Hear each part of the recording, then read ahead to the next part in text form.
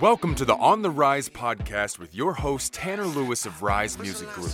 We talk to top professionals in the music business today as well as the rising stars of tomorrow. Let's hop into this episode of On the Rise. Welcome to On the Rise. I'm your host, Tanner Lewis with Rise Music Group. Today, we're sitting down with Emily Dryburgh from Deluge Music to talk all about publishing and what it takes to be a writer in Nashville. How you doing, Emily? Hey, I'm, just living my best life, getting over COVID.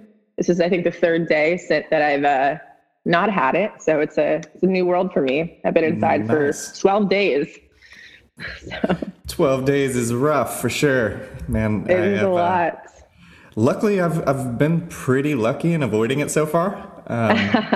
Cross my fingers. My fiance is a orthodontics assistant, and so I don't really know how I've avoided it because she's working in little kids' mouths all day and stuff like that. But now she's got the shot, and so I'm hoping that I'm a little bit safer than I was a week ago. Wow, so she got the vaccine. Yeah, so she just got her second booster, and that was pretty rough. She had COVID for like one day just based off the booster. Pretty bad symptoms, but hopefully now she's in the clear for the moment. We'll see. Amazing. Well, that's really great to hear. Yeah, most definitely. But anyway, good to finally hop on with you. I know COVID kind of threw a wrench into our in-person meeting, so we've got to do this via Zoom, but that's the world we're living in today. It absolutely is. Really just kind of want to spend like the first portion of this interview kind of getting to know you a little bit. I know we were introduced by mutual friend Zach Hawcroft over at CDA, so shout out to Zach for linking us up, and excited to get to know a little bit more about you and what you do over at Deluge. So if it's cool with you, I'd like to kind of just open up the floor for a little background and kind of like where you came from and what got you into the music business. Yeah, let's do it. And shout out to Zach, who's an amazing human and really good at his job. Most definitely. So you're in Nashville now? Correct. Where's home for you? Within Nashville? Oh, like home. Yeah, just gotcha. yeah. Where'd you come from? You're like, what's your address? What's your zip code? One of the rare Nashville natives. I don't know. No, I feel like it. I've been here for 10 years now, which is wild. I'm 30, which feels weird. So 10 years is a big chunk of my life. But originally from upstate New York, nowhere cool, very cold. A little town, like 30,000 called Elmira. But I went to school in Buffalo for a minute, and then I also went to school in Myrtle Beach, South Carolina, which, go coastal, go Chanticleers. Not my best probably decision, but it was fun. I lived on the beach for 2 years and pool hopped and hung out and got wasted. And then I was like, maybe I should make better decisions. So Nashville, yeah. So you came to Nashville from upstate New York. Very cool. Yeah. I did the Belmont thing. Nashville, it's got so many like Texans. It's got a lot of Tennesseans. It's got a lot of like Alabama, Kentucky, but I don't hear a lot of like upstate New York. And actually, my newest management client, Tom O'Connor, is from upstate New York. Tom O'Connor, yeah. Are you familiar? I don't claim to like know Tom on a personal level, but one of my writers, Mason Thornley, is buds with him, and he's been in my office a couple times actually. Okay, very cool. Well, we just started working together 2 months ago, and actually we haven't officially announced it. The announcement comes out next week, and so I guess we're officially announcing it today. Amazing. Yeah, he's a hell of a singer, that guy. Yeah, he's doing great, and I think he's been in Nashville about the same amount of time as you. I think he's on year 9 right now in Nashville, and really killing it with good writes and getting a really great writer circle and doing some good stuff. So excited to bring him on board and see where that takes us. But So I'll have to send you some of the songs that I have with him in my catalog, because you may not even have heard them. yeah, most definitely. So yeah, I mean, he's so recent. He sent over 200 tracks the other day, and so I've just been spending hours and hours and hours just diving through everything that he's done in the past few years, and some good stuff in there. So definitely send me anything that you've got. Would love to hear it. Wow, that's a lot. Okay. But so you come to Nashville and do finish up college at Belmont? Yeah, so I did like the super duper senior plan. I always just wanted to love what I did. And I think everybody probably thinks that, but and I really didn't understand at the time maybe how expensive college days was. But yeah, I was in college for almost 6 years. My first year as an upstate New Yorker, my parents really were adamant that I stayed in state and didn't just go God knows where, get crazy and decide I wanted to come home. So I went to school in Buffalo I went to Buff State because I couldn't get into UB, which it was like your typical college experience with like the crappy dorm room and like, you know, all the crazy things you hear and see in movies and TV. I feel like I truly got that college experience at Buff State. It was amazing, but very cold, and I didn't really feel like it was the spot for me. And so I actually have a twin sister named Jamie, who also is in publishing, which is very random and not the way we planned things to be. My background's actually in artist management, which is where I was for like 3 or 4 years. Long story short, but my sister and I kind of decided as a result, it was very cold in Buffalo. We were really into music, and I think we used music as sort of a coping mechanism to deal with just how cold it was. We didn't have a car. We're in this big city. It's your first year away from home. I'm the same age as Taylor Swift, and I will rep Taylor Swift all day. She inspired all of my dreams, my hopes. She brought me to Nashville, basically. So long story short, we're using music just to like deal with the shitty, harsh conditions of Buffalo in our first year in college.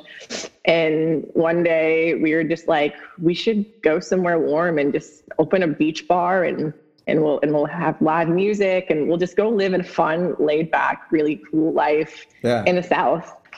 And I remember we were like standing on this bus stop and it's fucking snowing like crazy. And we were just like, let's do it. So we applied to a school called Coastal Carolina, which lives in Myrtle Beach, kind of behind my parents' back. Got in. We were going to do like a business degree, entrepreneurship, whatever. And ended up going there. And when we got there in the South, it's nice and it's different. There's a lot more music, live music in the South than there was up north. And so this was like in the age of like, I guess it was like towards the end of MySpace, like Facebook, like, and Jamie and I, so we ended up getting to Coastal, and we realized like we're 2 hours from Charleston, we're 3 hours from Charlotte. There's all these really cool venues. So we would sit there and like scour all these artists, like MySpaces or like pages, whatever, and figure out where they were playing in Georgia and South Carolina and North Carolina. And we had this total Michael Scott red PT Cruiser, and we would drive all around, like, you know, within 4 or 5 hours of Myrtle Beach and go to all these concerts. And they weren't like huge ones. They were like, you know, clubs and bars and all these up and coming artists that were newly signed and playing these shitty gigs. We would go see them all play. And it was awesome. And I guess, you know, we're 2 young girls, we're twins, we kind of stood out. And so all of the band people would remember Jamie and I, or they would like ask us. Jamie's my sister, by the way. They would, you know, the band people or the tour manager, they would go, hey, do you want to come backstage? Or, you know, do you want to meet the artist or whatever? And, you know, and we always knew all about them. And so we got to build some really good relationships while we're there and meet some really cool people that I'm actually still friends with today. And there's a couple of guys. I remember we were at a James Otto concert at this place called the Beach Wagon, I think it was called, in Myrtle Beach. And one of the guys in the band was like, you guys have to go to Nashville. You should be in the music business. Like, that's what you need to do. And we were like, we can do that? Like, that's a job? And they were like, yeah, go down there, be a manager or work at a label or whatever. And all the typical things that you hear. And we were like, okay. So we ended up, and I'm a rambler, so if this did not answer your question, I apologize. But we ended up getting an extended stay at this basically crappy hotel in Murfreesboro Road that summer for 60 days. And my sister, myself, and my best friend Adam, we all just we landed internships with the shitty motel, and we just did Nashville up. We went there, we had fake IDs. I think we were 20. We literally ordered fake IDs from this online thing where they mailed it to us in a gift card, and you opened it. And we just figured the fuck out of Nashville, and we went and did it, and it was so exciting.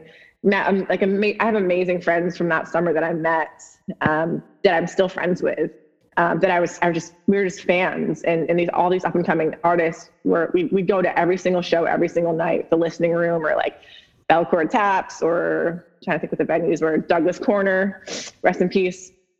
We'd go do all that stuff, and we got to do really amazing things. And so while we were there too, my sister and I started this blog, and we're twins and we love music. So we started this blog called Twin Love, which in hindsight was kind of weird, but we just started and it was honestly just to show people at home, this is Nashville. And this is, over 10 years ago now.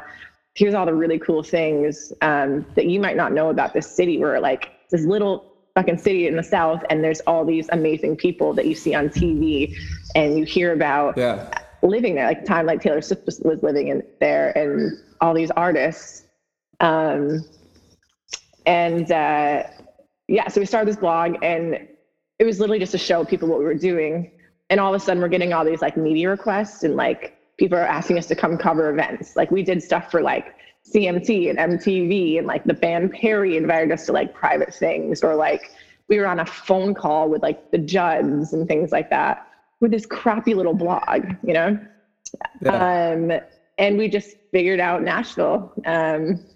So we did that, and then ended up next summer transferring into Belmont. And I think by the time we got to Belmont, it was really interesting. I feel like a lot of the kids around us didn't really understand the luxury of living in Nashville, especially those in the music business. And we got in there and we were like, well, we're going to smash this. We're in Nashville. We missed the first 3 years of our college experience here. So we would go out and do all these crazy things. It wasn't even crazy. It was just we would just go do Nashville. We'd go out every night, meet people, do things. Did that just, can you hear me? Yeah. Okay. Sorry. I think my AirPods are kicking, but, we'd go do all these things, and all these people we were hanging out with at parties and stuff would be like, I see you're out doing things. I didn't even know that Nashville had these things. And we were like, yeah, all you have to do is go to a venue and you'll meet people. And so we kind of got ahead of the curve because we were behind the curve. And so we would go to Belmont, and we went to Belmont just to do it. And we were terrible students. I was terrible. I was never on time. I never did my shit. But what I did was I had 4 different internships where I was meeting all these amazing people. And I graduated. I don't even know what my fucking, I don't know how I did in college. I didn't even know who the dean was. I didn't know anything about the school. I just knew that I needed to be in the school in order to be a gateway to these internships and all these other things that I was doing. So yeah, most definitely. So yeah, I graduated, I think in 2013. I was 5.5 years deep into a degree. And then, and yeah, I guess that's my TED Talk. Sorry about that. I like it. So me and you honestly are on a pretty similar timeline. We both 30 and graduated from college the same year, actually. And I went to college in Texas, went straight business degree at Texas State in San Marcos, and then as soon as I graduated, moved to Nashville. So very similar timeline. obviously not there full time right this second, but definitely spend enough time there, and don't think that I don't think there'll ever be a time in my life where Nashville is not at least a part of home. Exactly. And I think that's so important. And I think we've learned a lot in COVID about you don't need to be in Nashville anymore. Like you can Zoom all day, and we have so many resources with technology and things like that. But yeah, I don't think I could ever leave Nashville either. Yeah. I love LA. Like I love, if the industry and the community that I have in Nashville were in LA, I would absolutely move there. But no, it's hard to leave here, Yeah. And there's something about the energy that comes along with being surrounded by people that are as passionate about this business as you are.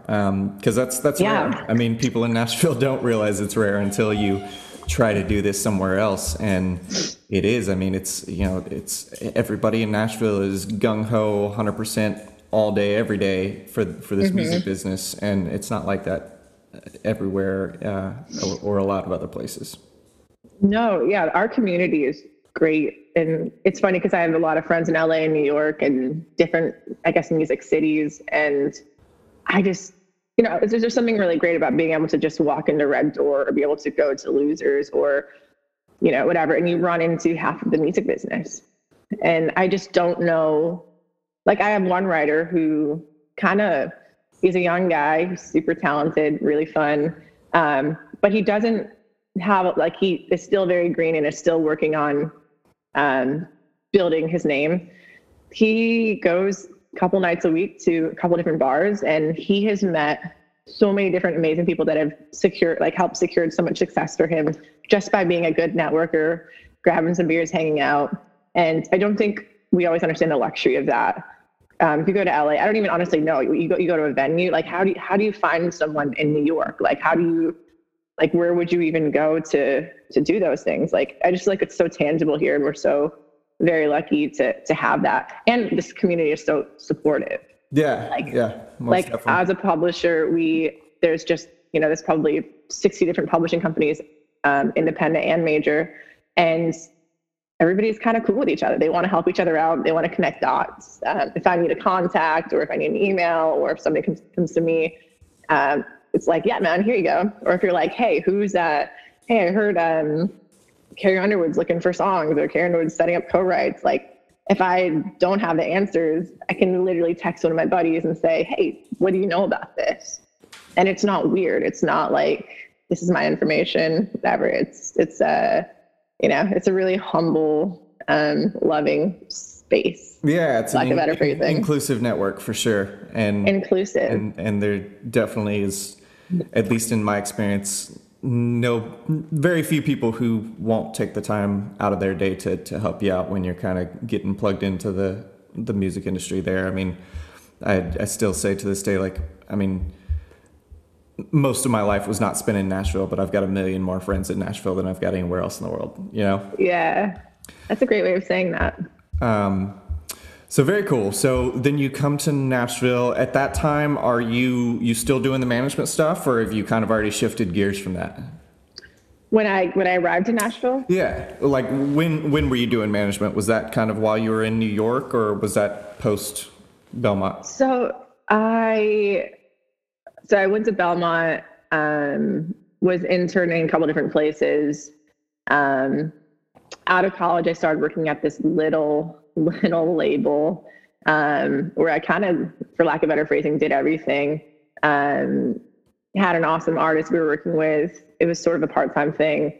But in the meantime, I connected again with an artist that was formerly on Big Machine label group, had been freed of his deal, for lack of better phrasing. Kind of, and it is interesting, all these artists that are on major label deals, and then when they don't work out, which 95% of the time they don't work out, which is interesting in itself, but they don't know what to do because nobody's pumping money into them anymore, nobody's behind them, and they're used to it. It's almost like the kids that go on The Voice or American Idol, and they walk in and there's like full production studios and they're doing these $1 million demos, and they have these huge fan bases, and then they walk off the stage after they lose or they win, whatever. And then they're like, okay, what now? You know? But I was working with this guy. He'd been out of his deal for about a year and just needed help. So I started managing him. And that was pretty cool. It offered me a scenario to where I could leverage different things and open doors. And I was able to build his team up again. I was able to, get him in positions like the red carpet again and get him pressed again. And then I was able to support him, but also like help myself get a foot in the door with some things and actually give myself an excuse to reach out to all these amazing people that I had never felt like confident enough to really connect with. But he still had some cool things going on and still had a name. So I was managing him and then working with this other little label. And I think that's how everybody starts in the music business. You have like a bunch of weird things you're doing. Then I also had my little blog thing that I was running as well. So I was just kind of doing whatever I could just to like be in that position. And then as a result of working with this former major artist, I ended up working at a boutique management company where we had some really cool clients. We had like CeCe Winans and Laura Bell Bundy, some really cool bluegrass acts that were really established. And I learned a lot just about the business. And looking back, I didn't realize how much I didn't know. And I fucked up a lot of things. Bless their hearts over there, because I did. But I learned a lot about the industry, just about how you just have to do everything. Like, it's so important to just learn and try and do everything. And like, I have so many skills, and I have so many more skills now as a publisher, that I would argue that a lot of my, people in my space don't have, because I had to go do the management thing. Right. And it was hard. It was like boot camp. It was like, it was almost like fucking me up a little bit. Some of the positions I kind of was put in, but you have to play those roles to support your artists if they need those things. Like, I was doing like tour managing and road managing and payroll and PR and all these things where I'm going, because management is just the whole career. Like, you're dealing with every single part of the artist's career. And I learned both sides of pretty much everything. And so when I walked into a publishing space where, which I went into just to be more creative, because I love songs, I love songwriters. I didn't realize how many of those skills I was going to use that would then, put me in a better position than a lot of people maybe around me, just because they didn't even know how to do those things. Yeah. And I mean, I work with a lot of amazing people in my space. I'm not saying that I'm superior to anything, but it is pretty interesting. For example, and I look at publishing, management, PR, they're just income streams. I think at the end of the day, you just need, if you're in the music business, you just need to be a fighter, stick your neck out for your talents, connect dots, have a network. I think it's all the same. As a publisher, like, I'm playing a management role for one of my clients right now because he just doesn't have a manager. Sure. And he's released a couple songs, and he doesn't have a manager. And if he's going to release some shit, we're going to support it. Like, we have to figure out the best way to maximize it. I'm not just going to let him release a song with no support just because I'm his publisher. Yeah. Like, it's like with this artist that I'm working with, he's great. His name is Johnny Gates. He came in, and it's like, he and I build his plan. We consider every aspect of it. We put the team together, we build the rollout, we strategize everything, we do the marketing together. I help him find photographers. I've helped him get his agent. I've helped him get all these other things. And me as a publisher, my job is literally to deal with songs and songwriters. But as a person who is investing time and energy in this talent, I'm now playing a managerial role. And I just feel like, it's important. And yeah, so I think people kind of overthink. Well, and it all comes back to you. I mean, if he wins, you win, and that's exactly. What I was telling a client of mine the other day. They were asking about press stuff, and we don't have a PR person on board for for this client right now. And he was like, well, I mean, I guess we'll just skip this because we don't have press. And I was like, no, we won't. We'll do it ourselves, because like we all win together, we all lose together. And that's part of being on the team, is like, especially as a management role, like you are that person until you have somebody else below you that is taking on that role. And then you make sure that they're doing their stuff. But until you get those pieces, that's your piece. You know? Yeah. And I think it's about mindset. And I've learned a lot about, I'm really big on like self-help and like just doing whatever I can to be the best me, which I hope most people do. And I have like Audible on my app Audible, which like the books. And I'm always reading books about just like how to kind of maximize yourself and whatever. I've read one recently, or at least started to read it, because I'm kind of like the person that digs halfway into a book and then, gets what I need to out of it, whatever. But I recently was reading one, it's called Mindset.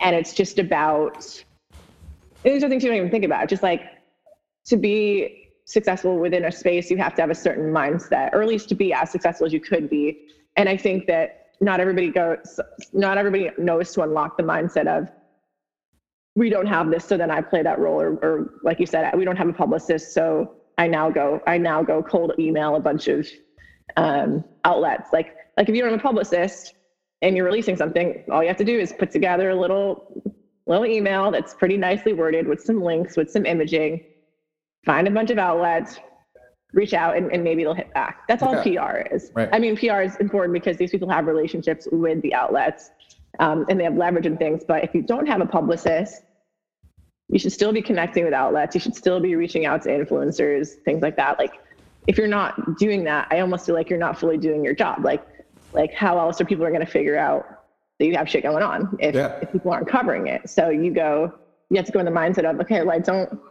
have this, so I guess I'm just going to go do it, or I'm going to help find somebody who can facilitate that with whatever I can do. If that means like you trade skills with, or you buy them a coffee, or you mow their lawn so that they go do that for you. Like, you figure that out. Yeah. And that's what I feel like the mindset you have to truly like have long-term success within a space. You do what you can until somebody else can do it for you, or you're in a position where you can hire that person or whatever. Most definitely. Yeah. 100% agree. I mean, there was a time in my super early career, graduated from college, I got a corporate sales job in Nashville, and that was kind of like my ticket to like, hey, I've got enough money to move to the Gulch and figure out Nashville, right? So we got a condo up there, and I spent like 6 or 8 months working for this Fortune 500 company,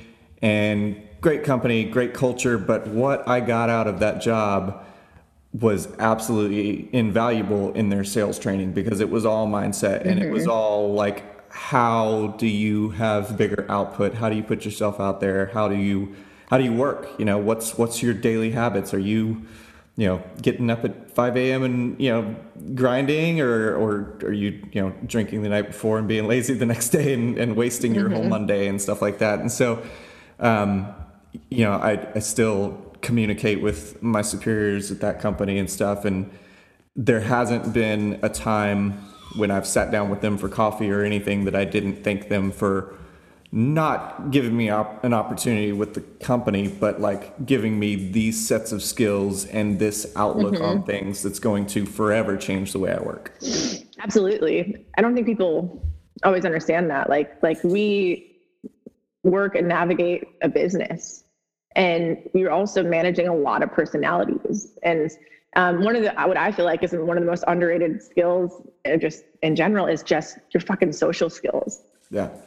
Or just knowing how to make someone feel good. The power of persuasion in a way, I don't want to say it's manipulative, but if you can be a good fucking person and you can make someone feel good and you can offer a service or just have an amazing conversation with somebody, I mean, it's just rocket science. It's not rocket science. It's just like so easy. Like, if you can be that person with who, if somebody wants to be around you, that's half the battle. And you'll see that with throughout history, all these really amazing, successful people, different presidents, different like really successful business people.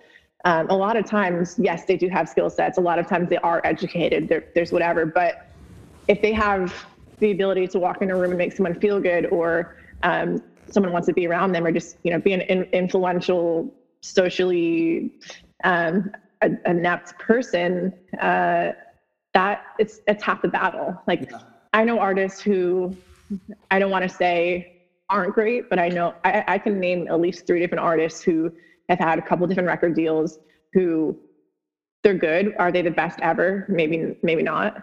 But they have this social fucking game. And it's not manipulative or crazy. It's just like, they're really fun to be around and very likable, and you want them to win. So they've had different deals, you know, and I can name 20 other artists that probably have better branding or better songs, or make a stronger statement or whatever, but they have this infectious charisma about them that makes people go, I'm going to invest my time and energy in you, and I'm going to keep you around, and I'm going to support this. And so I think if anybody out there has never read How to Win Friends and Influence People, absolutely, my favorite book, I read it like, you know, every other year. So important. Just the power of that stuff is whatever. So like, we're talking about skill sets and things like that. I think people go, I have to know music. I have to whatever. Yeah, you have to know all that stuff. It's my job every day to understand, like, it's a Friday. I have to listen to all the new releases. I'm going to go through my Instagram and look at all the stuff that my friends are posting and make sure that I'm aware of it. I'm going to go talk to my friends and see what's going on, like within the music space. But I'm also going to go, and I have to do that, but also, like, there's all these other skill sets, like you said, sales, persuasion, social skills, just things you don't even think about that will help maintain and obtain and give you good shit long term. Most definitely. Love it. Did not expect this interview to go there, but I think this is all awesome stuff for our audience to hear. And we've honestly never had a episode on mindset and stuff. And there's a few people in our industry that are well known for, like, just being very high on mindset and kind of how you operate and stuff. And so I've been wanting to do an episode strictly on mindset for a long time.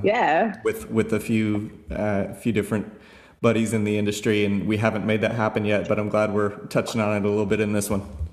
Yeah, I love to hear it. I think it's so important, like just mindset, and just, I mean, I'm not a spiritual person. I've never even met a church, to be honest, but I've gotten really into, like, the law of attraction and just, like, the power of positivity. And, like, a lot of times people don't even understand how negative of a person they are, how negative their mindset is, especially to yourself, who you should be fucking nourishing yourself every single day. And so I think if you look at anybody who's had success, they have that mindset, and they put into their mind, like, you know, with law of attraction, it's like just basically telling yourself, this is going to happen, or this will happen, or I've already had this happen. And then subconsciously things start coming your way, and you start making decisions that will affect that. And it's all about just telling yourself you can do it, because, you know, within reason, I think anything is possible. And I think that's the way you have to treat the music business, because it's so fucking hard and it's so competitive. So yeah, love it. So you're in Nashville. You kind of get involved with a few little small management companies, and then you eventually transition just full blown into to the publishing world, even though you're still taking on some managerial roles and stuff. But how did you initially get involved with Deluge, where you currently are? Yeah, so I was at a birthday party or Christmas party for a pretty cool publishing veteran, and she has these crazy, amazing Christmas parties at this awesome, like, condo that she has every year, and she all these really cool people were there, and ended up running into a girl named Susan Ruth, who badass songwriter, has had some really amazing cuts on some big artists, and you know, you're drinking, you're connecting dots, and Susan was actually a writer at Deluge at the time. And long story short, got to talking, and figured out that they were looking for a creative director at the company. And I was like, well, I was in publishing as an intern for like 3 years, I think. But, I was an intern, like, I did a lot of things, but I'd never had a full-time position in the space. But I was really familiar with just everything about it. And long story short, met her boss, had some interviews, and was able to land the gig about 3.5 years ago. So yeah, and that's just the power of networking and things like that. And you'll find when people are looking to fill a position within the industry, they just ask their friends, Yeah, or they ask somebody they know. For there to be a resume submission process, it's all within the friend group for sure. Yeah, and I think that's kind of the way you kind of navigate it. It's just like, I'm at an industry party, they trusted my judgment because I was in that space. And it helps if you have mutual friends, and we did. And so yeah, I 3.5 years ago, I want to say. So you come in as creative director, and that's your current role with the company, right? Yeah, we've had some internal changes, so which I can't really speak to all of them, but I do see my position changing. I mean, my job is more of just like, I would consider it more of like just overall publishing and A&R, scouting talent, making sure we're getting my writers in the best type of rooms. I had a guy in LA so my company's very small. It's on the publishing side, it's literally me. I have a joint venture with an artist or writer named Jason Sines with, can you hear? Can you hear me? Yeah, still got you. Sorry, I think, one of my AirPods is going, but so it's basically me, this joint venture that I have, which is kind of hands off for me. And then I had a guy in LA who kind of was just like president, overseeing everything. Really good guy who hired me. And we recently made some internal changes where his role has switched. And we also have a management team. So we're kind of pooling resources with the management, and I will move up to, I don't know if it's president. I don't know if it's head of publishing. I'm not really sure what it is, but it'll be, I guess, a more rounded position within the publishing space, but also aiding in some of the management things. So sure. Very cool. Yeah, but I don't care about titles and things like that. I just want to do whatever I can to support my talent as best as I can. Yeah, so. Most definitely. Very cool. So at the most rudimentary level, because I'm trying to think if we've had any publishers on the podcast in the past. I mean, we've done a ton of people who came up in the publishing world and did really well there, and then kind of moved into other sectors of the industry, whether that's labels or starting their own management company or whatever it may be. But current publishers, if you're cool with it, let's just go over for our audience, like just the basics of what's a publisher do. Yeah. Well, publishing at its, I guess, core, it's an income stream. You own the copyright of a song. So it's my job to sign writers that I think can secure cuts on records. So write songs with an artist or for an artist that will then land on the record, or to sign artists who I think will be able to have enough success to where when they release a song, or hopefully when they get a label deal and it's on radio and things like that, we then collect money from it. So the copyright of the song is just the song. Like my writers go in and they write it, and then we own that portion of it. If you deal with like a label, for example, there's a promotion level with labels, so it's a little bit different. But they own what's called the master, which is just basically the actual recording of the song. And so if you think about like income streams like that, it's pretty easy. But I think publishing is a little bit more behind the scenes, even though songs are so important. But on a daily basis, it's my job to set up co-writes every day. I manage 6 different calendars. I have to understand the strengths and weaknesses of my writers. So I have one person that's like more of a lyrical top liner who contributes more to just like the phrasing. And she doesn't produce, she's not an artist. And so I have to know, like, it's my job to put her with great artists and balance it out with producers who will make sense for that specific artist. So she goes in and writes with, I'm just going to name like, for example, I'm setting up with her and like Rachel Wamick right now, who's a Sony artist. Yeah, Sony artist. And it's my job to understand, like, if you're going to go and write for Rachel, who's, you know, a female pop country, maybe a little bit more inspirational based, not super like poppy, more of a country vibe. Like, I have to understand, okay, this is what Kylie, my writer, contributes.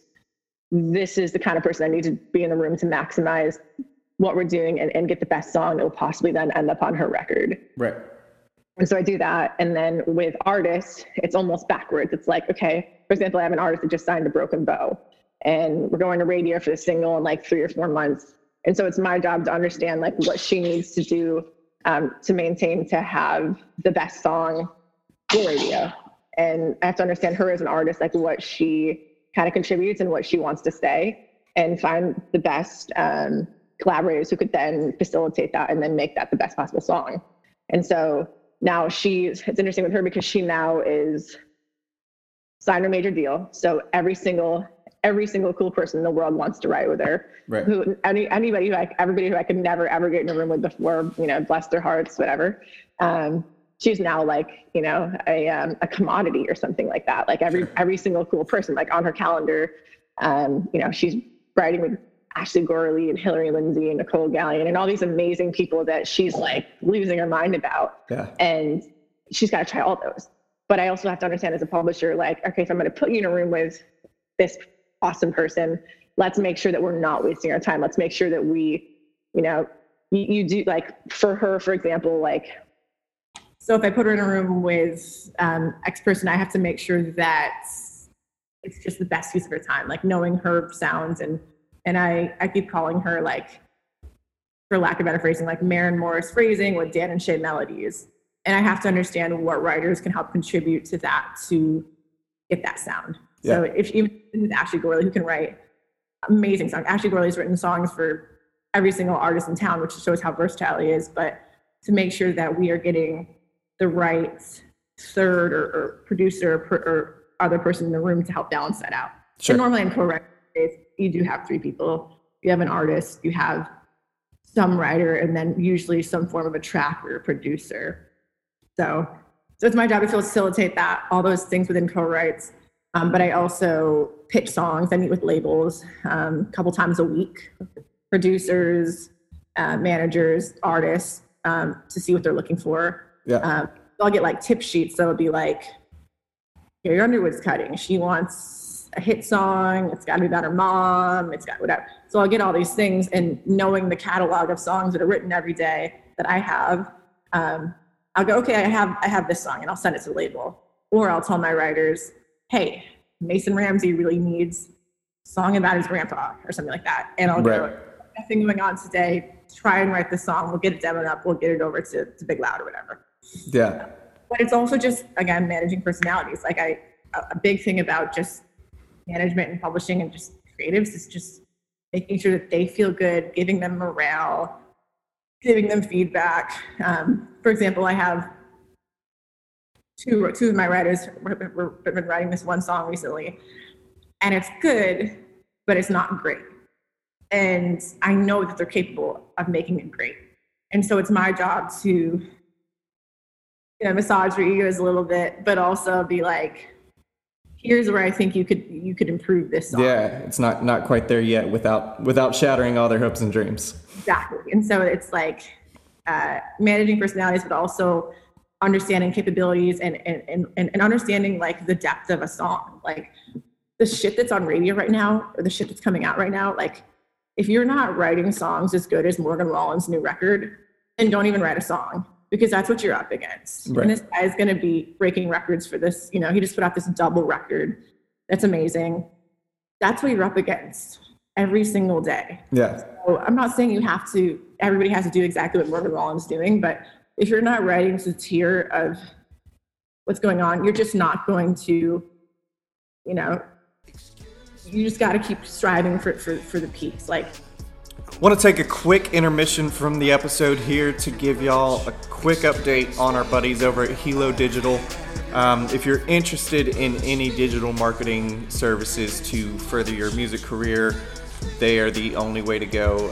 Shout out to Hallie Ferguson over there, who's doing great work for both my management clients as well as the rest of the Hilo clients over there. If y'all are interested in checking her out, helping grow your branding, helping you navigate that next release, or just kind of grow the number of listeners that you've got checking out your stuff, check out hilodigital.com. That's HILLO.com. Or shoot an email to info@hilodigital.com. Let's hop back into the episode. You know, you look at, country music gets a lot of shit, but there is really great writing right now. Like Sam Hunt and Old Dominion, Morgan Wallen, Hardy. These guys are writing fucking great songs. The lyrics are great, the melodies are great, the concepts are great. The phrasing is tight, it's clever, it's almost like poetry, some of this stuff. And I say to my writers, like, if you're not at least striving to write songs that good, then somebody else is going to write it, or Morgan Hardy's just going to get another cut. Like, you have to go work to go do those things. And so it's my job to make sure that they're aware of all the good shit going on too, and that they're studying and paying attention to these things. And there's a really good book for anybody who likes to read or just whatever. And it's called Writing Better Lyrics by Pat Pattinson. And he's like a Berkeley professor who helps like John Mayer and a couple other people. But it teaches you all these crazy things that you may not even thought about. Like songwriting, it's formulaic. Like, there is structure, there's ways to make your phrasing tighter, there's ways that you can balance out clunky words, and ways that your melodies can be certain different things. And I think some people, because music is such a creative outlet initially, a lot of people don't always think about like the science behind it. And there is, you know, and not everything is right or perfect. Like, you look at someone like Julian Baker, who doesn't even have choruses in their song. But when it comes to country music, there's a way that you can sort of, you know, you have a verse, it's got to be kind of quick, but it's got to say something. You have a chorus, it's got to be catchy, but it's also got to be, you know, have a little bit of depth to it. Right.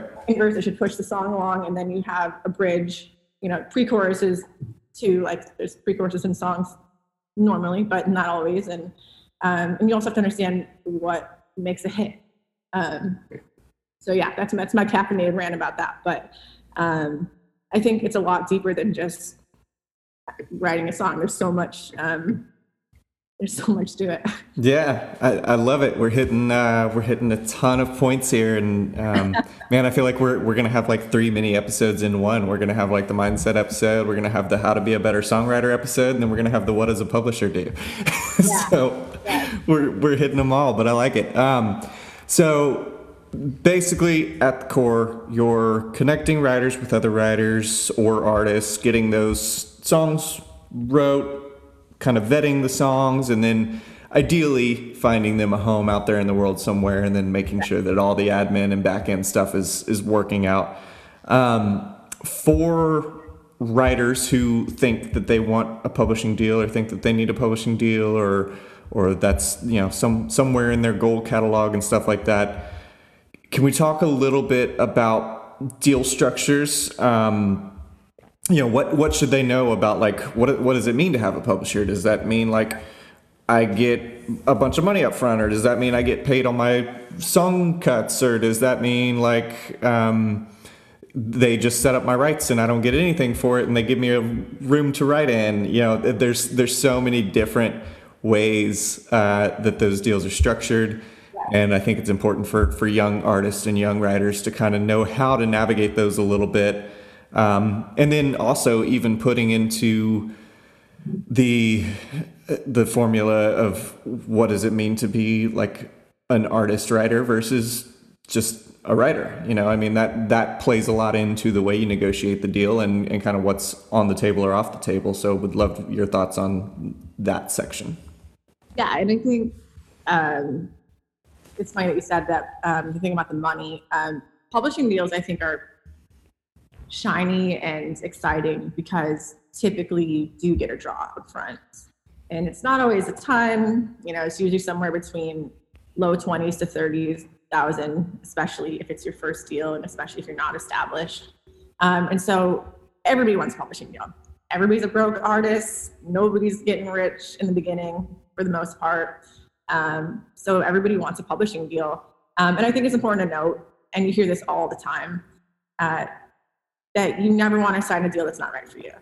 And, I've had, I got a call from a buddy of mine recently who I'm a huge fan of, amazing, talented artist. And she called me and was like, hey, I want to work with you. I want you to sign me. It's not about the money. It's not whatever. It's just about I think that we can do really good things together. And again, I'm a small boutique company. I don't have a really big, significant veteran name in Nashville associated with my company to where I can leverage things, open doors really easily. And as a 30-year-old, I'm still, I don't want to say I'm young, but I don't have 40 years of experience to where I could call every single person up. So she called me and I love this fucking artist. And I was just like, hey, you know that I want to work with you.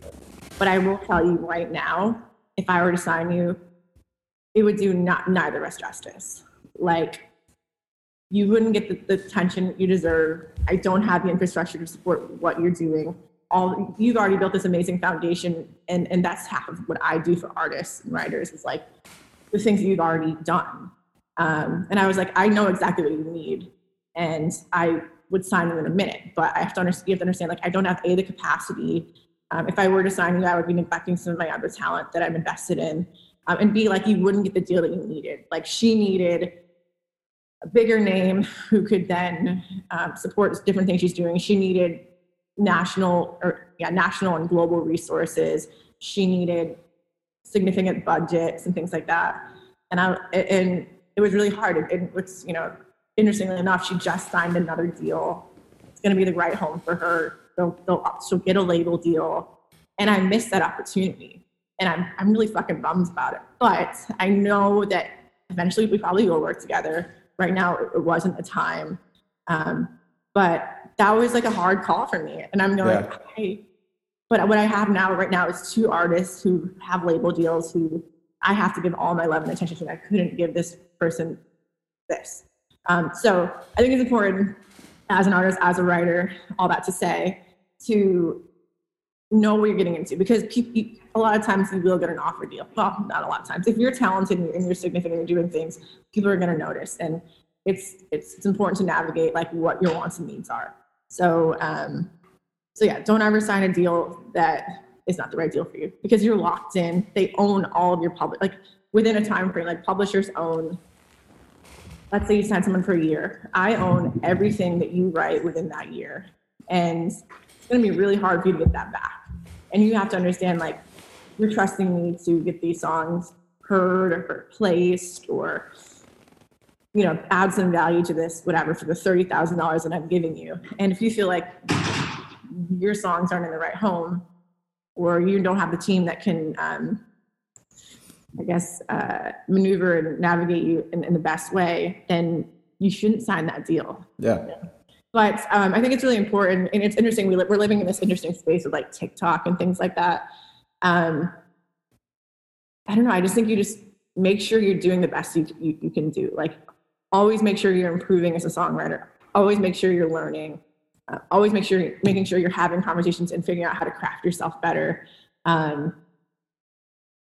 Because a lot of times, and when you release music or when you're going to shop for a deal, make sure it's the best you think it can possibly be in the best time. Because a lot of times, I'm not even gonna lie, I'm not even a huge publisher. I get slammed with emails. And if I don't have the capacity to, let's say I get an email from you. You send me some songs, and they're pretty good. They're okay. But I've heard a lot better ones, and I think you could, improve. I may never, ever have the capacity again to open another email from you, because in my mind, I've heard your songs. They're pretty good. But I also have a gazillion other emails, internal submissions, all these other things. And so if you're going to go do it, make sure you're doing it right. And I think there is this pressure to release stuff and get stuff out. And I'm just going like, if you want someone to hear it, a publisher, a label, or whatever, make sure that everything you're doing on every level is as good as it can be. Yeah, most definitely. Never did another shot. I don't know how A&Rs do it nowadays, because everybody can be an artist, everybody can be a writer. All you have to have, we have access, we have technology. Anybody can produce and make a record for fucking nothing. And so it's hard to filter that stuff out. And so you could be the best in the world. I mean, I'm seeing this with a lot of these TikTok kids. Like I can name 3 different artists that are just signed label deals as a result of TikTok, who I have known for years. Yep. Never gave it a second thought, because they, in my mind, were not ready for a deal, I guess, or just not as great as the other things going on. And so I just didn't pay attention to them. And I've had them submit music to me, a couple of them, multiple times. And after the second time, when it wasn't very good, I just stopped fucking listening. Right. You know? And so I think it's important to notice you have one shot. So make sure everything's really great when you submit it. And also, I never underestimate the power of email etiquette. Like, if you can craft a really good email, like the subject line's got to be good. You got to have like fucking common sense when you're writing an email. You got to be polite. Don't put too much shit into it. But make sure everything is in a space where you can see it and click it quickly and easily. And so email etiquette is very, very important, because like I'll get emails from people that are like, hey, I'm a writer. Like, the subject line is God knows what. And then I'll get the body is like, I don't know, paragraphs and paragraphs about all this crazy stuff. And there's no links, or I can't find, I look at it and I'll just go, nope. Like, next. Yeah. Right. And I don't mean that in like a, I don't know. I don't mean to be like a dick about it, but it's just like, you have to understand that we are human beings, or like, you know, people in the industry are also human beings who like have to make a split decision of, do I invest my time and energy in this or not? Because we have so many things going on in our world. Not that we're that cool or important, but like, give it to people in the most easy to consume way, that gives them the information, hits all the high points. Like I have this email template that I send to a bunch of people, and it's basically like, this is what your subject line should be.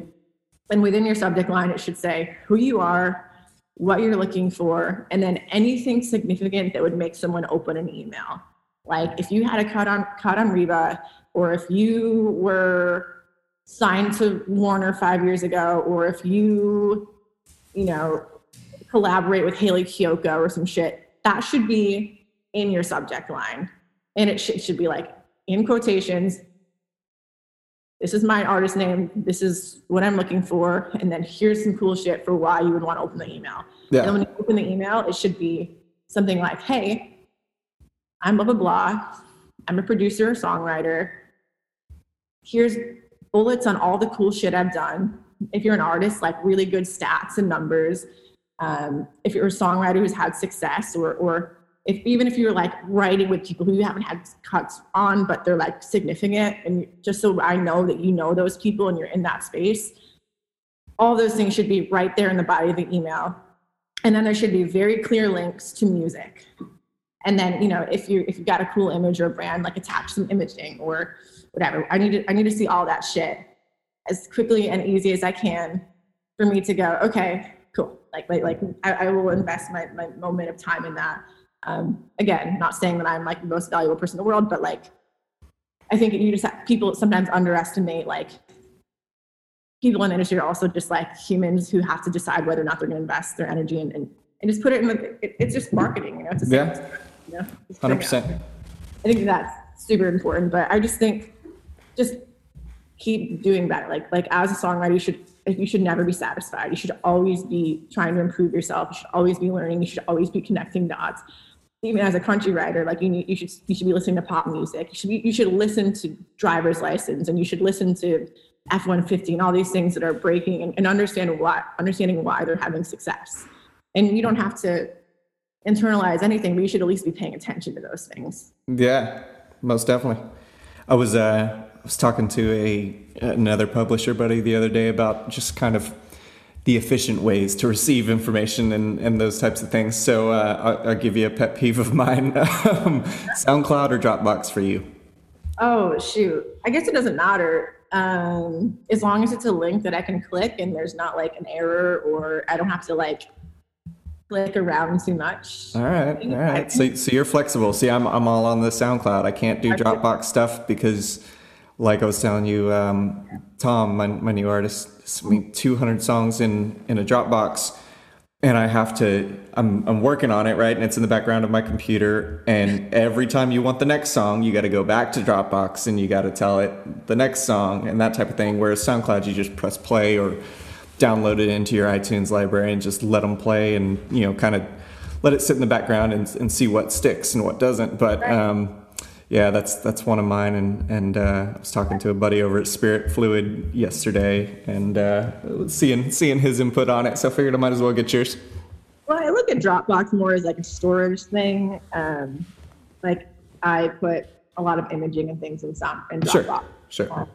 SoundCloud's cool too because it's also, it's like I actually had I guess it was a Zoom with a curator at SoundCloud recently, and they're in an interesting space right now because it's kind of a place where people throw up demos or they whatever. It's a really interesting space, but they're kind of trying to work into like more of like a distributor label situation where they can have the success of some of the other DSPs or something like a TikTok. But it's kind of confusing for them because they have all these people that are just uploading demos or work tapes or rough things. So they're trying to things will pop off and they're going, that's not even like the real version of a song.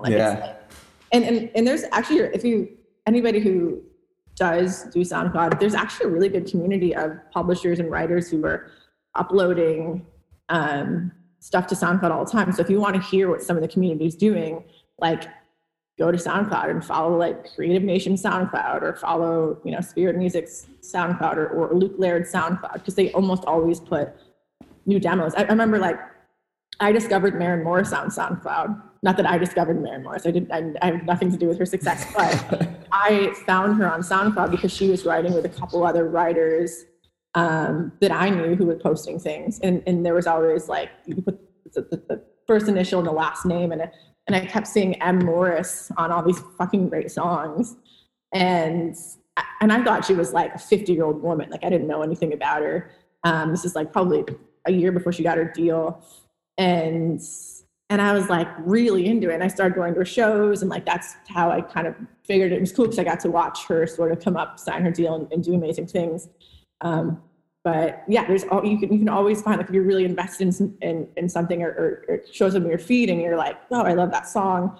You can kind of figure out who the writers are and start just learning and paying attention and then you go, okay, well, he's playing around next week. I'm gonna go whatever. But there is a really good Nashville community on SoundCloud if anybody is just looking to hear how some things are being produced or B some of the things that are being written because there's so many fucking songs in the world that will never see the light of day. Yeah. But SoundCloud has a lot of stuff. I mean, amazing fucking songs that will never be recorded, but they're out there. Yeah, most definitely. And that's the cool part about your job. I guess you get to hear them all, at least for your catalog of writers. And definitely, every time a publisher sends me a Dropbox of stuff, and there's a ton that's great, and there's a few that are great for the artist I'm looking for, and then there's a ton that are just incredible. They're just not right for the artist, and it's always a hit you in the heart of we can't cut this because it's not right for my artist, but somebody's got to. Can I help find somebody to cut this? You're just really wanting that song to find its right home. Well, you think about all of the writers in town. I mean, I have 6 writers myself. Sony ATV within Nashville probably has, I don't know, 80 to 100 writers. Warner, the same. And these are just signed writers, right? Yeah. Think about all the songs that are being crafted every single day. And let's look at, there's 5, maybe 6 major labels at this point now. And how many artists, I'm really bad at math, so I'm going to definitely fuck this up. But let's say, I think Warner Nashville, let's say they have 30 artists right now, which I don't know how many they have. Let's say between the let's say there's 200 signed artists in town right now, to major labels. I'm going to say 75% of those artists are going to co-write most of those songs on their record, let's say, and nobody's even putting out full records anymore. So it's like really fucking bad at math. But if you look at the odds of a song being placed on a record that's just an outside song, it's tough. Like it's really hard. There's only a few artists in town that aren't writing the record, and it's going to be like a Blake Shelton or an Alan Jackson, or there's a couple writers now like or artists now like some of the Texas guys will take outside songs, or Luke Bryan now will take a lot of mostly outside songs. But 75% of the artists on label deals they're also writers, and they came up from a writing scene, so they're gonna at least be co-writing most of the songs. A lot of times they don't write the singles because a lot of times they're not as good of writers on that level as like they're emotional people. They're not always wanting to craft hits. So that's a good thing about some outside songs. Like I look at like there's one record with Kenny Chesney put out, I think it was the Pirate Flag record, and I remember he had one single, and the single is the wheels to sell the whole record. His single was this Pirate Flag and an Island Girl song, and that was the single. And he didn't write it; like somebody else wrote it. But the record, he wrote almost all the songs on it because, like, not that he didn't have the capability of writing a hit, but he knew somebody else had probably a stronger hit song for radio, and the rest of the record was just kind of stuff that he either co-wrote or wrote by himself. And anyway, the opportunity for there's not an opportunity for every single song, whether or not it's great. And it'll be interesting to see how that changes because the income streams suck with DSPs right now. Like nobody's getting paid. So it's kind of like, just go put out whatever the fuck you want as much as you can. But at the end of the day, like I have in my catalog 3,000 songs. 99% of them will never be recorded. Yeah. And I would say 85% of them are great songs. So yeah. The harsh realization of the publishing industry. We've gone from and this is why you've got to keep your mindset so strong because you're dealing with all this heartbreak. Well, it's not, and like you all that, and you're totally right about that. It's got to be. I hear no every single day, all day, and it's not personal. But it makes you want to work a little harder and see what else you can do better. But within songwriting too, just to know, you also deal with just politics and camps.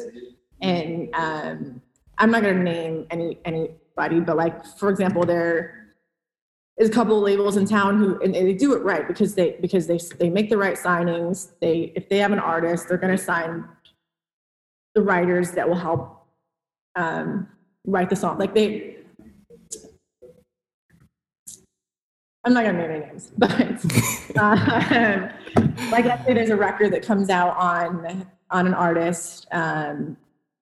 They sign that artist knowing that they can write really great songs with the songwriters they also have signed. So it's like a label. I'll just give one example that's a positive example, and this isn't the same scenario, but like I look at the Morgan Wallen record again, which is a great fucking record. It's so good. He signed to Big Loud Records, which is an amazing label in town, and they're doing really great things. But if you look at Morgan's record, almost every song on that record is written by also a Big Loud writer.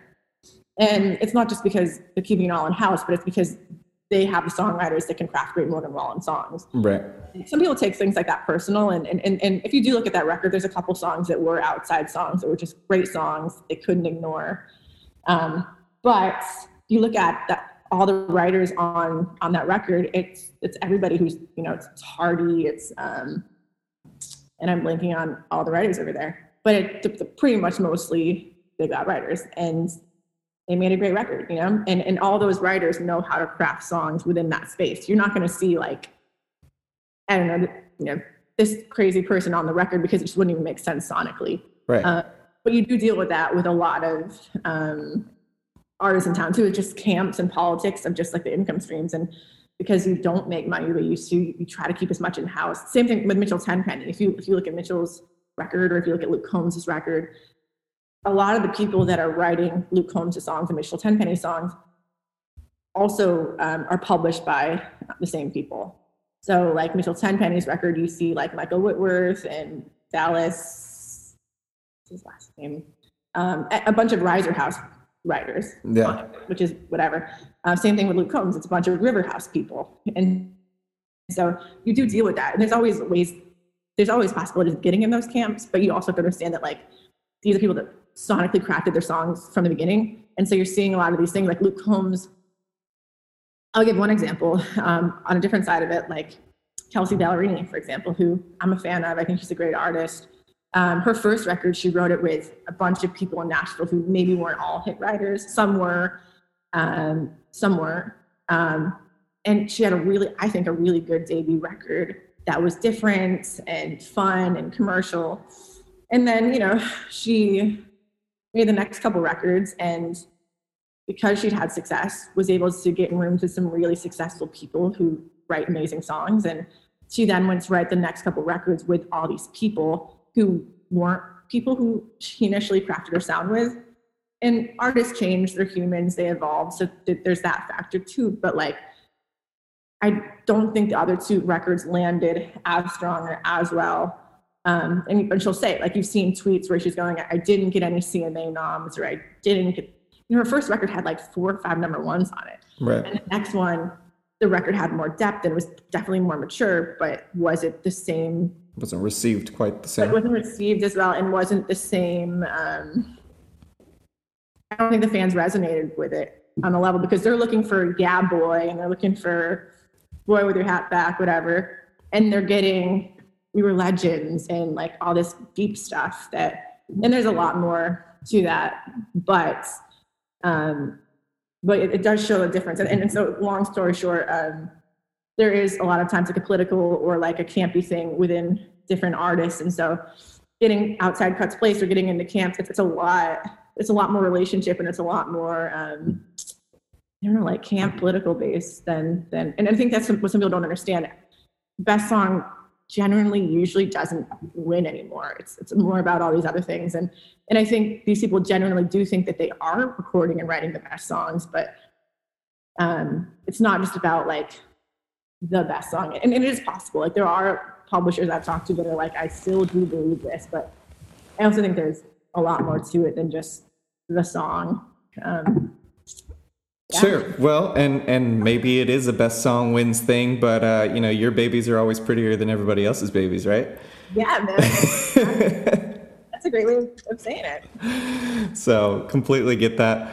Well, I know I've taken up quite a bit of your day today, and there's still a list of items over here that I wanted to hit with you, and I know we've got to work on wrapping up here, but definitely want to keep picking your brain, and maybe we'll get another episode in here in the future. But before we hop off here, I wanted to give you an opportunity. I know you're working a little bit on some stuff with Young Music City, right? Is that kind of a newish project for you? Kind of recent.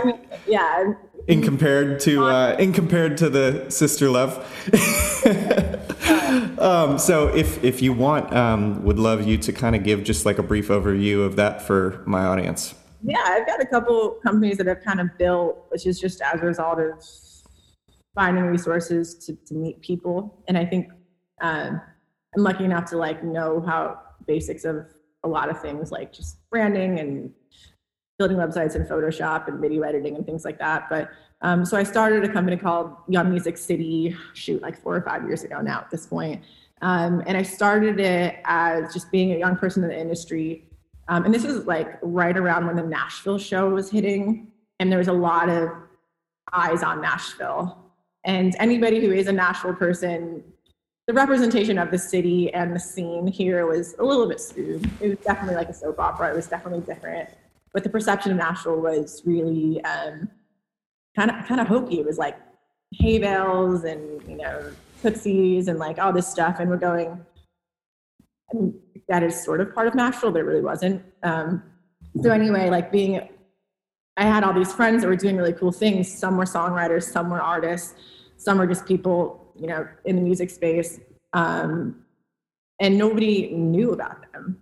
And so we started interviewing all these really cool people. And I mean, the content was terrible. Like, we started it and it was like, I have all these, we just hired some video people, and we were just basically getting people drunk, bringing them in this room and having them talk and play music. And we were just putting it out and showing people, but the content was terrible. Like, I have some really, I have some pretty cool stuff. Like, I have some early stuff from like Devin Dawson and Emily Wise Band and like Lance Carpenter and all these really cool people that a lot of them went on to do some really cool things. But it wasn't very good. So we didn't release a lot of it. But what we were putting it out, and Russell Dickerson was one artist that we were working with that we did some cool stuff on. And his manager, Charlie, who's an amazing manager, he manages Avenue Beat. Russell Dickerson, he's working with or managing Priscilla Block, and there's a label thing there. He kind of got excited about it, and we ended up building a partnership with him on this company. And so what we kind of were doing was just showing people music and showing people that it wasn't just country music. There is a lot of great country music, but there's a lot of talent that is signed, that isn't signed, that is country, that's pop, that's R&B, there's all this really crazy stuff. And so our idea was sort of just to like smash the perception of Nashville. And we're really big on branding, but like make everything look really cool. And just kind of, let me look at what my little about is. Cause when I start explaining it, I just ramble like some crazy like mad scientist trying to explain his art. And it's not that deep, but what did I say? One second. Okay. Young Music City is a lifestyle brand that celebrates the new Nashville music culture across all genre. Created by music business professionals straight from Music Row, Young Music City aims to shift the antiquated perception of Nashville and its music scene through modern social media platforms, intimate content, great events, and more. So just the idea is just to showcase all this really cool shit coming out of Nashville, big, small, different genres, but also just make it look super cool. We're really big on branding, and when it comes into your feed, it looks badass. And we're going through a bunch of internal changes right now, so our output's been a little slow, but COVID has been an interesting time to navigate. So, but it's really cool, like being a publisher and being within the business. I know all the people that are signing. I know all the artists that are being invested in. I kind of am on the pulse of things before, and I'm able to then push that out and connect dots and create opportunities for these people, and also build really good relationships with these people just through this outlet that I have. So yeah, we do like really awesome events for the industry, and our demographic is half industry focused and half just like artists looking for opportunities. Yeah, and I'm thinking I might have actually ran into you one time in person before. It's been a bit, but are you familiar with an artist, Tyler Dial? Tyler's a bro. Okay, cool. So he invited me out to a showcase or a round he did. It was some cider place in like East Nashville. Oh, you know what? That was actually my. I do rounds for my company. That's okay. Cool. So maybe maybe we were at least in the same room or briefly met or something. But I knew when Zach started talking about you and Deluge, I knew it rang a bell from somewhere. Yeah, I do. I mean, I think it's so important to just have a tangible thing for everything you're doing. And my company, I started doing rounds where it was 2 or 3 of my talent and then people that they were working or creative with. And Tyler writes with a bunch of my writers, actually.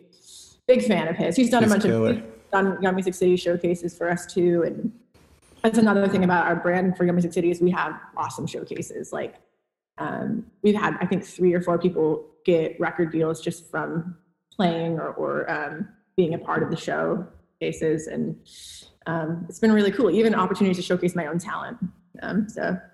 Yeah, very cool. Well, love seeing everything you're doing over there. Where can our audience check out both yourself, Deluge, Young Music City, whatever you want to give a quick plug to? Yeah, I mean, youngmusiccity.com or delugemusic.com. Okay. Or you can just stalk me on Instagram, I guess, Emily Dryburgh. Yeah, but yeah, I'm just gonna plug my artists. Madeline Merlot, who's my newly signed Broken Bow BBR artist.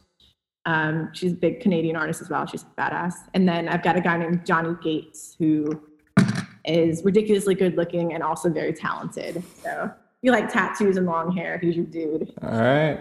Very cool. Yeah. Well, Emily, I definitely appreciate you taking some time out of your day. I know it was tough for us to get this scheduled with COVID going on, but thank you for pushing through and making it happen. And let's link up next time I'm in Nashville and catch some music together. Yes, I appreciate all of this stuff. I want to take a quick minute here to thank y'all for listening to On the Rise with Emily Dryburgh. It was an awesome episode. Really enjoyed getting to sit down and chat with Emily for a little bit. Y'all make sure to leave us a review if you're enjoying On the Rise.